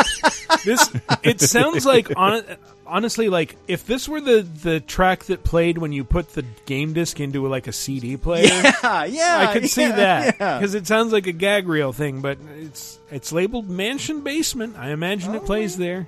So real quick, this tells you how old the game is. So I was kind of going over, what are the features to get it updated. So in addition to giving an HD upgrade to the game, they are ensuring that it can be viewed in widescreen because the original game was only in standard def TVs in that kind of whatever pan and scan format, whatever you want to call it. The other thing they're saying is it can be controlled with analog sticks or the original game's direction input only. And so that's how old it was. But can it be controlled with the Onimusha 3 Katana controller? There was what? Excuse me? What this now? Existed. How do you know this? Because it's like the Resident Evil 4 chainsaw controller, except it's like a katana and it's got an analog stick in the handle. Was this the days of, was it the Red? What was that Ubisoft sword game on Wii? Red Steel? Red Steel. This is the Red Steel days. I think this predated Red Steel. Oh, man. Yeah. No, so that's how old it is. It used Resident Evil tank controls. Oh man, so that's it's great. Right, yeah. And the coolest thing about this is $20 instead of a full. A lot of remakes are like 30 or 40. Chris and I were talking before the show, and he doesn't believe it, but I would like to believe this is a testing ground where if this sells well, perhaps we will see a new Onimusha title. Ooh, I'd like that. There hasn't been a new one since that. Was it Warrior's Dreams, whatever the fourth one was called, with the blonde Oni kid? Is that the one where you fight Freddy as a wizard? Probably. Warrior's Dreams? Oh, no, that's Dream Warriors. Sorry. Yeah. There's... I just... One thing I really miss about this series, it wasn't just Samurai Resident Evil, it was that you would have these demon antagonists who would have... I think it was really just like a metaphor for Western influence on Oda Nobunaga, who was like the main villain, because he consorted with demons who had Western names like Fortinbras, and of course, who can forget Gogan Dantes, the fabulous demon swordsman who'd show up to challenge you every so often in Onimusha 2. But yeah, they just gave the demons these weird personalities that made them more human than threatening. So it was a bit more Devil May Cry than Resident Evil, honestly. It had bosses too, right? If I'm remembering correctly. Of course it had bosses. Yeah. It's just a cool series.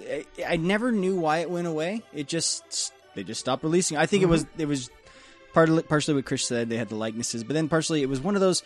We were talking about Beautiful Joe a few weeks ago, and it was one of those series that they released too many games too quickly, and eventually that people were just sick of them. So maybe that's why. I don't know. I'm holding out hope. Okay. Speaking of series that it's been a while, 24 years, in fact, since the last one, they just announced Streets of Rage 4. What the fuck? That's fucking crazy! What the fuck indeed? Axel has a beard now! It's amazing! No. He does, yeah. But he's got that blonde guy. This is my favorite genre that no one's done anything with. Yeah, we were just talking about River City Ransom. Call it the Streets of Rage genre if you want. Yeah. I don't care because they're really good. When was the last really good one? But I like Final Fight. Scott Pilgrim, Teenage Mutant Ninja Turtles, those games. Yeah. River City Ransom. Yes, of course. Yes. To a lesser extent because that has RPG elements, but just a straightforward. Walk this way, beat the fuck out of everybody. Yeah, and this one has why did that? This die? one has an anime come to life aesthetic. It's not pixel art. It's a straight up kind of looks like an animated. You know what it kind of looks like. Remember a few years ago they announced that Jay and Silent Bob side scrolling brawler. Vaguely. It was a Fig, their Kickstarter where you can be an investor. Oh, where'd that go? You're a fig. Hopefully away. I don't know. That's what gave Kevin Smith the heart attack. I don't know. Maybe. He looks great, by the way. Yeah. Yeah, he's skinnier than all of us combined. Yeah, no, he's really took that lesson to heart. Oh, now I see what you did there. I didn't even intend that. Yeah. I was just going to say, now it's less disgusting when he says, no, you got to come up and lick my asshole a bit. Gladly, sir. You're an attractive man. Yeah. Now it's less disgusting. That's how he says kiss my ass, because he's a gross dude from Jersey. That's right. Yeah, lady, now my asshole has less hair than your head. Jesus Christ. I reduced the surface area. How did we go down this road? We're talking Streets of Rage, man. Yeah, Streets of Rage. Get us back on track. Streets of Rage is very good I am series. so fucking excited about this. God damn it. It's the same thing Sega did with Sonic Mania. Their best game of last year. But this isn't Sega. That's what Michael and I were talking about. It's so weird. It's being published by .emu. I mean, emulator, right? Yeah. Or Emu the bird. Yes, I'm sure that's what. Yeah. And then like we didn't talk about like a bunch of emulator sites closing. But that hurt. Holy that shit! Hurt so bad. Is this a great way for people who've been breaking open ROMs and like making them playable to go legit? Yeah. By helping make a new Streets of Rage. This is published by Sega. Well, but it doesn't say that. It says it's published by Dotemu. Yes, it does. That might be a sub label of Sega or something. And then I could be wrong. Aren't they the people who? It's my understanding Sega's behind. It's being developed by the people who did the Wonder Boy remake, and that's Lizard Cube. So that's what we were curious about. Like, did Sega sign away the rights to Streets of Rage, or is this like a sub-label? Might have been licensed. Sega knows it can't put any of its internal development team on this game. They have to go on Creative Assembly stuff or Sonic stuff. Yeah. So allow these fans to do whatever the fuck they want, and we're going to get the best Streets of Rage game that's ever been made. Sonic Mania is so great. I just played it again. Please remind yourself and do the same with that new update. It's fucking amazing. It's gonna be hard to beat Streets of Rage 2. And none of it was all of it was like nodded at by Sega. They didn't make that fucking game. Maybe it was that guy Christian. What's his name? Whitehead. Christian Whitehead. Yeah, he was already out there making fan games, and they said, "Hey, you're already doing this. How about we pay you and make it official?" Which I think is super smart. And to me, this is the payoff. We get a new Streets of Rage game, which is a game that never, let's remember, never had a bad entry. I'm constantly researching stuff like this. Streets of Rage doesn't have a bad. Not even on Game Gear? It doesn't have any reason not to exist. No, I mean, I just remembered 2. 2 is so awesome, and it's been released a couple different ways and remakes and like best ofs and all this stuff. Like, I feel like I played 2 like on 10 different consoles or something, but it's hard to beat. Or whatever it was called in England. I know it has a different name. Oh, yeah, it's... So we get this. Meanwhile, Sega gets to make their Fist of the North Star Yakuza game where you can actually grab sound effects out of the air and beat people with them. So everyone wins. It's a win-win. Very, very happy. I'm very happy. And our last piece of news isn't really a piece of news as much as it's, hey, if you're excited for Cyberpunk, boy, is there a trailer for you. Oh, yeah. 48 minutes worth of a gameplay trailer that CD Projekt Red just released this week, and it's a lot. It's a lot. Like I will be like, I mean, it's a demo. It's meant to be entertaining to watch. I will be very surprised if the final game matches that 1-to-1.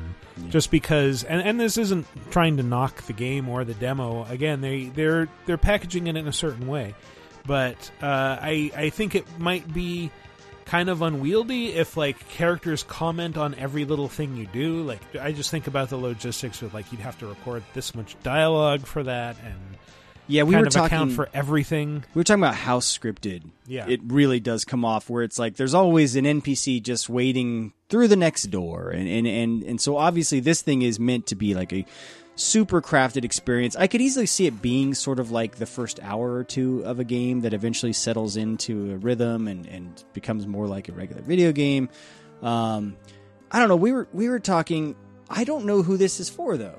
So like, you mean the demo footage, not the game itself. The demo footage. I know the game's for. The game's for me. Yeah, so, me too. Yeah, and so like I'm already sold. I was sold when I saw that first CG trailer. 10 years ago, whenever the hell that was released at E3. And then after this E3, all the good buzz on that demo. So I'm like, hey, you've already sold this thing to me. It's actually really similar to Red Dead Redemption 2 just released a similar, like a super long gameplay trailer as well. These things are like, they're walking, there's like a narrator that's walking you through, like, oh, here's when you create your character, here's what you do, and here's how combat works, and all this stuff. Well, with Red Dead, though, it's a special case because it's like, I have been waiting for this game for 9 years. Sure. I don't really need to know anything about it. I just want to start playing But that's what I'm saying is I'm the same way with Red Dead. I'm also like that with Cyberpunk, where this isn't for like hardcores that are going to buy it day one. This is typically you do something like this to educate it with more of like the people on the fringe that are like back and forth on whether they're going to buy it. But those people aren't going to watch a 48-minute video. Is the Aren't thing. they though? Maybe they will. Maybe in the era of Twitch, this is the new hotness. Yeah, and maybe people. I'm just not used to like gamers watch games more than they play them now. I'm super excited about Cyberpunk, and if you are on the fence and want to watch a 48-minute video, it's there for you. But I'm almost to the point where I'm like, I don't want to watch this because I just want to play the damn thing when it comes out. If anything, the release of this to me was more of like, It's a signal like, hey, this is maybe closer than we think it is. Because they haven't announced a release date for this game. And so this showing this much footage this early leads me to believe this is definitely a 2019 game, and maybe even like a first half of 2019 game. Yeah, maybe. So that's our news. We brought it back. We're excited to be able to do so. We love talking games. Yeah. Well, let's move on to the community segment, which is always segmenting our community. Last week's, well, we're gonna touch on 2 questions of the week. We've lost Chris, unfortunately, because of the time difference between the West and East Coasts, but we will soldier on and do the community segment, just Matt and I. The question of the week from 2 weeks ago, as you might remember, was if you could escape to any tropical island from a video game, what would it be? Steve Gameware said, gotta be the 3rd iteration of Zack Island, after the first 2 were destroyed by a volcano and later a meteor shower. Shops, private beaches, pools, casinos, rides, volleyball. New Zack Island has everything you need. There's a man who played the 3rd game that wasn't released here. So, wow. And because we were wondering what happened to that second island, now we know. Destroyed by a meteor shower.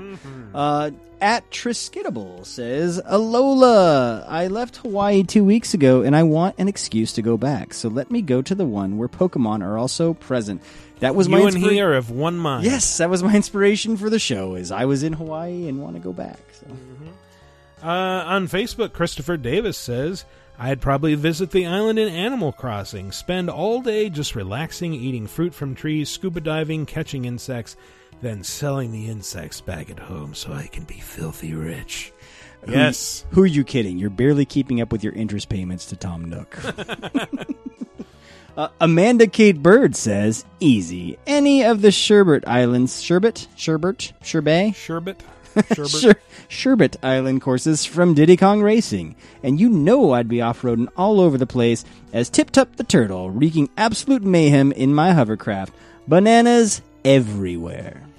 Andrew Giacchetti says, with the news of a delay on the remake, oh god, it hurts, I would have to say Dragon Shores from Spyro Ripto's Rage. It was one of the first games I 100%ed because the idea of seeing what was behind that door was too tempting to pass up. I would love to claim my reward of a dragon-themed destination beach amusement park in real life. This definitely shows the generational divide between guys like me and Andrew. That's great that you have fond memories of Spyro, but I'm like, what? Like, people are pining to visit a Spyro location? Well, I think Spyro was kind of the generation after ours. That's a game that they grew up with, and so I know I see a lot of millennials who are super pumped for Spyro, and it's like, no, this was a baby game when I was a teenager, so I was never playing. It's just like Crash, and as a dude who worked for a company that I worked on both Spyro and Crash games, I'm like, hey, that's great. It worked. My marketing worked. Yay. From comments on VidjagameApocalypse.com, a Ghost Baby says, quote unquote, I'm genuinely upset that Ridge Racer was missed out of the list. As a petrol head, I'd love to go to a tropical island where people spend all day drifting cars around narrow mountain roads, a bit like Initial D. Plus, the epic soundtracks throughout the series prove the After Dark parties would be great. Best of all, to Brits living under gray skies and constant threat of downpours, is that the PS1's lack of processing power means 0% chance of rain. That's a silver lining. Yeah, I guess so. So, quote-unquote, genuinely upset means ironically upset, so it's, okay. Yeah. Nina says, this episode brought back memories of the summer of 2009 when I played through The Sims 2 Castaway on the Nintendo DS. The island setting of that game was pleasant and featured some cool hidden areas, but I wouldn't want to be stranded anywhere too long with only Sims to talk to. It's true, they get repetitive. Yeah. And they just want to talk about peeing all the time. The game itself was pretty meh, and I probably would have forgotten about it immediately after playing it if it weren't for my memory of the EB Games employee who voiced open disdain when I traded it in. It felt a bit like I'd given the wrong gift to a snobby Harvest Moon character. Or for folks like me who, if you give the wrong gift to a Stardew Valley character. Sure. Or a Graveyard Keeper character. That's right. I love those games. Our following question of the week was, what's your favorite starter weapon or gadget? First to reply was Josh Shoop on Facebook saying, going to go with the Keyblade from the original Kingdom Hearts. I love the design of it, and so I didn't mind kicking all sorts of heartless ass with it as I navigated the Disney worlds. In fact, there's a trophy for going through the game without changing your equipment. While admittedly difficult, still doable.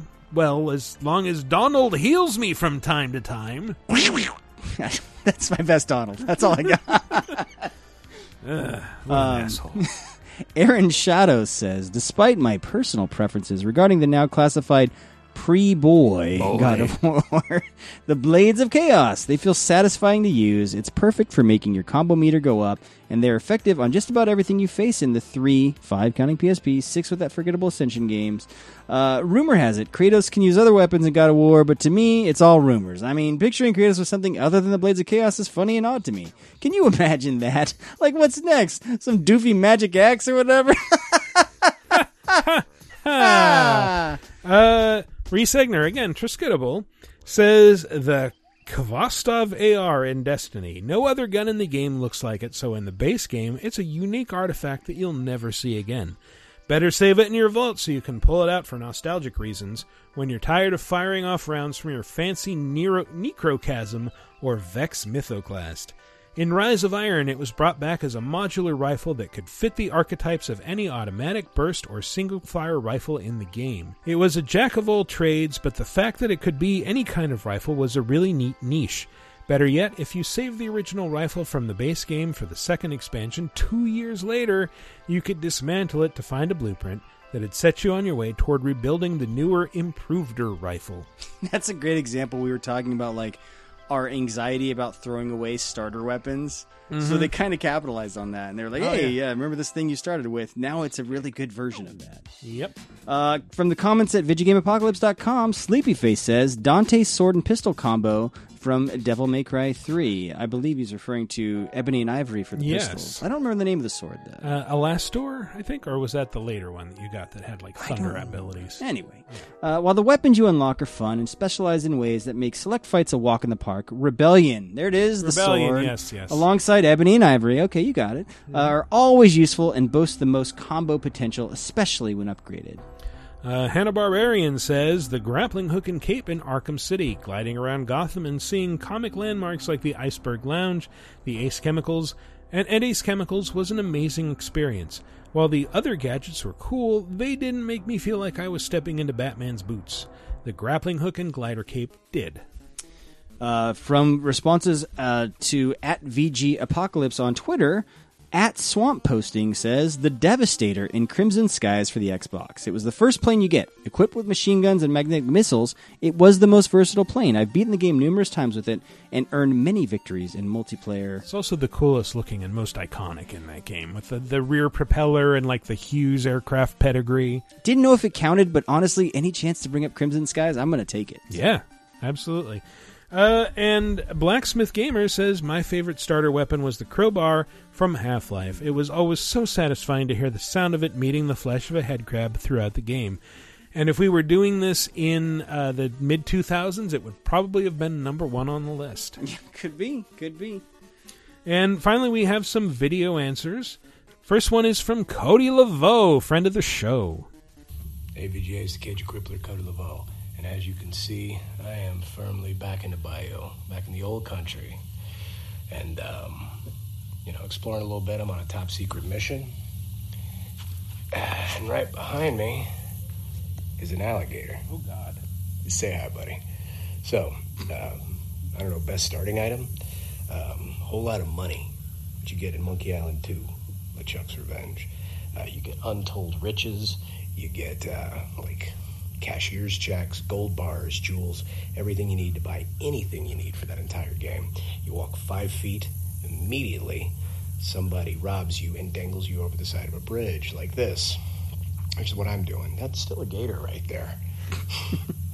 And, so you lose all your money and the whole game starts from there. But seriously, that's an alligator right there. I'm going to go pet that thing. I will catch y'all next week. If I'm still alive.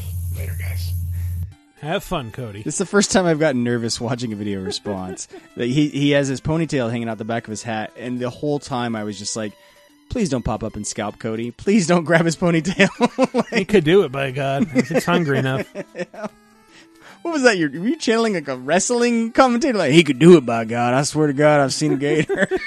I've seen a grab a man by his ponytail. Yeah. Gallatin Carhart, the wonderful Gallatin Carhart, from a very special place. Carhart here with Avonlea. We are at a T-Swift concert. I think when you all have a unity concert for all of Laser Time coming together, y'all need to invite Taylor Swift to it. So, anyways, she's not on yet. Soon enough. So, anyways, answer to this week's question of the week is Charmander. Charmander, that Pokemon, does everything that he needs to do without any leveling up other than you just use them. So, Charmander is the best starter weapon ever. All right, I got to go get excited about old T-Swift here in a minute. Y'all take it easy. Bye. That is actually a great response, Charmander. Yeah. Yes. Yeah. Yeah, because you just level him up, becomes Charizard, and... Didn't even think about starter Pokemon. Actually, a lot of people did comment with starter Pokemon, so that was a common response. This is Mike Amari, the man who puts our own video production quality to shame. Hey, VJ crew, this is Mike Amari answering the question of the week. Question of the week, of course, was what starter set of weapons, powers, any combination of starting weapons that you would get that were really the only thing you used throughout the game, or were more powerful than anything else you would use, or more fun? There were a lot to choose from. You guys mentioned most of the biggies. The pistol from Halo, I'm going to point out, not only was it a good scoped weapon, you could one-shot the biggest enemies in the game with it if you shot them in the right spot. For me, though, I'm super surprised that no one mentioned on either the Facebook community or in the episode about the BioShock wrench and lightning combination. The shock wrench is really the thing that got me through 99% of the original BioShock. As much as I love that game, as awesome as those guns were, the Tommy gun with all the weird shit sitting off of it and the different powers you would get, it came down to, really, I would shock my enemies, hit them with the wrench in the head, and that would do most people in. It went even so far as most of the skills that I would put my mana into, or my points into, really came down to the ones that would make my wrench more powerful and make my shock more powerful.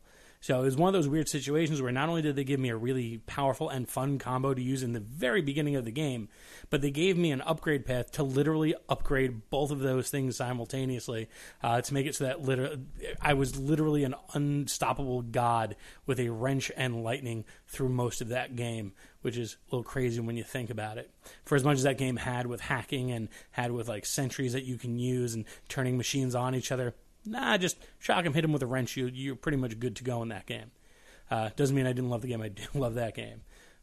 Thanks again, guys, for listening to me this week. Look forward to catching up with you again next week. A little PS on this. I just want to point out, guys, I cannot wait for Chris's next episode or series of Elm Street Nightmare. I know you feel that not a lot of people didn't give you a love for it last time. I loved every second of it. I'm looking forward to seeing what you guys can do this year for the new run of that.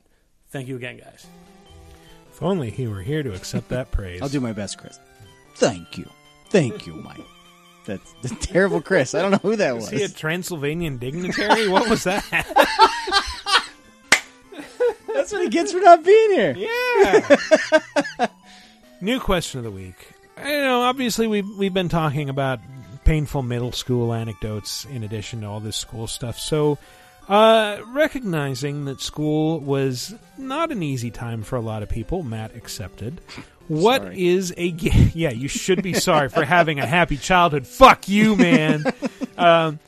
What's a game that helped get you through those school years? I know for me, Mortal Kombat 2 on SNES siphoned off a lot of rage, and those awesome endurance matches that you could play against your friends in the Super Nintendo version, where when you defeated a fighter, it would explode and another one would hop in, like pre-Marvel vs. Capcom. Like, that was such an amazing experience. Yeah. And I loved pissing my friends the hell off by doing repeated jump kicks and uppercuts. It was nice.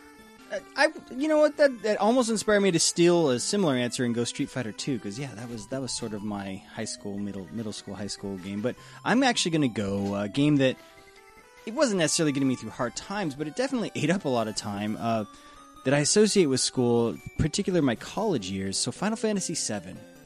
I spent hours and hours, hundreds of hours, literally, playing that game while in college. That was the game that got me to buy a PlayStation. And I could not escape the commercials on television. And so I picked up a PS1 and played that. And Resident Evil 2, for some reason, are the games that I have distinct memories of kind of being in college in my apartment. And my roommate would be like, hey, I'm going out to this bar, going to do whatever. And I'm like, I'm good, man. I'm playing RE2. I'm fine. And then he would come home after the bar and still be playing. And he would just sit on the couch and watch me play. And we'd be transfixed for hours. So nice. Yeah, Final Fantasy VII, which is weird because they're remaking both games now. And so they're speaking to my nostalgia, my weird college nostalgia. Possibly. We'll see. So what's a game that helped get you through school? Let us know. Go to VidjagameApocalypse.com, answer under the comments for episode 279, or you can hit us up at the official LaserTime community on Facebook. We'll have a thread started there that you can answer, or you can just hit us up on Twitter at VGApocalypse and let us know. Matt, in his infinite graciousness, will probably also post a question there that you can answer. If I remember. We'll see. I sometimes forget. Yeah. And thanks everyone, by the way, who is following. I was posting from Gamescom, and I had I think a couple local European fans that were like, hey, dude. And so, good times there. I was watching that and thinking, like, oh, this Twitter account is all dynamic and fun now. I don't know how to deal with this. This is awful. Just leave it to me, Michael. So that's been our show. Let's go out with some plugs, and it's just me and Matt now. So, Matt, tell them about the Patreon. Sure. If you like Video Game Apocalypse and want to hear more VGA, we currently have a goal at patreon.com/lasertime that we're trying to reach that will unlock a few new VGA shows, including spoiler casts of the top new games that come out, a monthly bonus show that could include, if you like this news segment, if you liked hearing about new releases, we might talk about more stuff like that on that bonus show. And then there's also a show I'm particularly excited about that we really want to make happen, where guys like Michael, Chris, Diana, maybe me, we play D&D or some other equivalent tabletop game, maybe Cyberpunk, who knows? Yeah. We play it on the air. I don't want to overpromise, but we may even put out a free sample episode, or possibly even a free sample season, to show you what you can get if we hit that tier. Well, now you've done it. It's too late. It's out there. It has to happen. Set in stone. Clearly. So if you want to make that happen, please go to patreon.com/lasertime. Please, I bought so much equipment so that we can all podcast in person. If you want to follow me, I'm on Twitter at Matty C. Allen. All thoughts there are my own. The last thing I want to plug, so if you are attending PAX this weekend, I will be doing a show with the US Gamer crew and Austin Walker of Waypoint Saturday night in the Hippogriff Theater. We are going to be discussing one of the greatest RPGs of all time, Mass Effect. And this is the chance I wanted to throw out to you fans. If you want to do an impromptu LaserTime meet and greet, come meet me after the show, after the panel. I'd love to meet you. I'll stick around for a while and say hello. So that is Saturday evening. I want to say 5, might be 6. It's 5 in Hippogriff Theater at PAX. Come listen to us talk about Mass Effect. It's awesome. And as always, you can hit us up at VidjagameApocalypse.com. Look at the post for the show. Follow us on Twitter at VGApocalypse, or me personally at Wikiparas. Thanks for listening, everybody. You've been a great audience. We'll see you next week.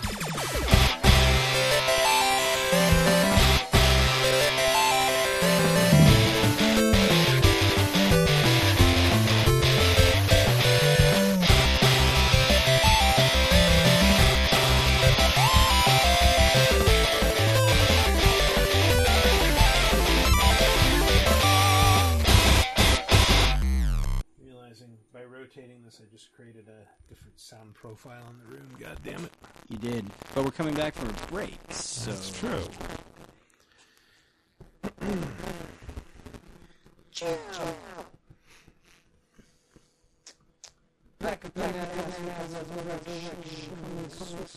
Like an erection.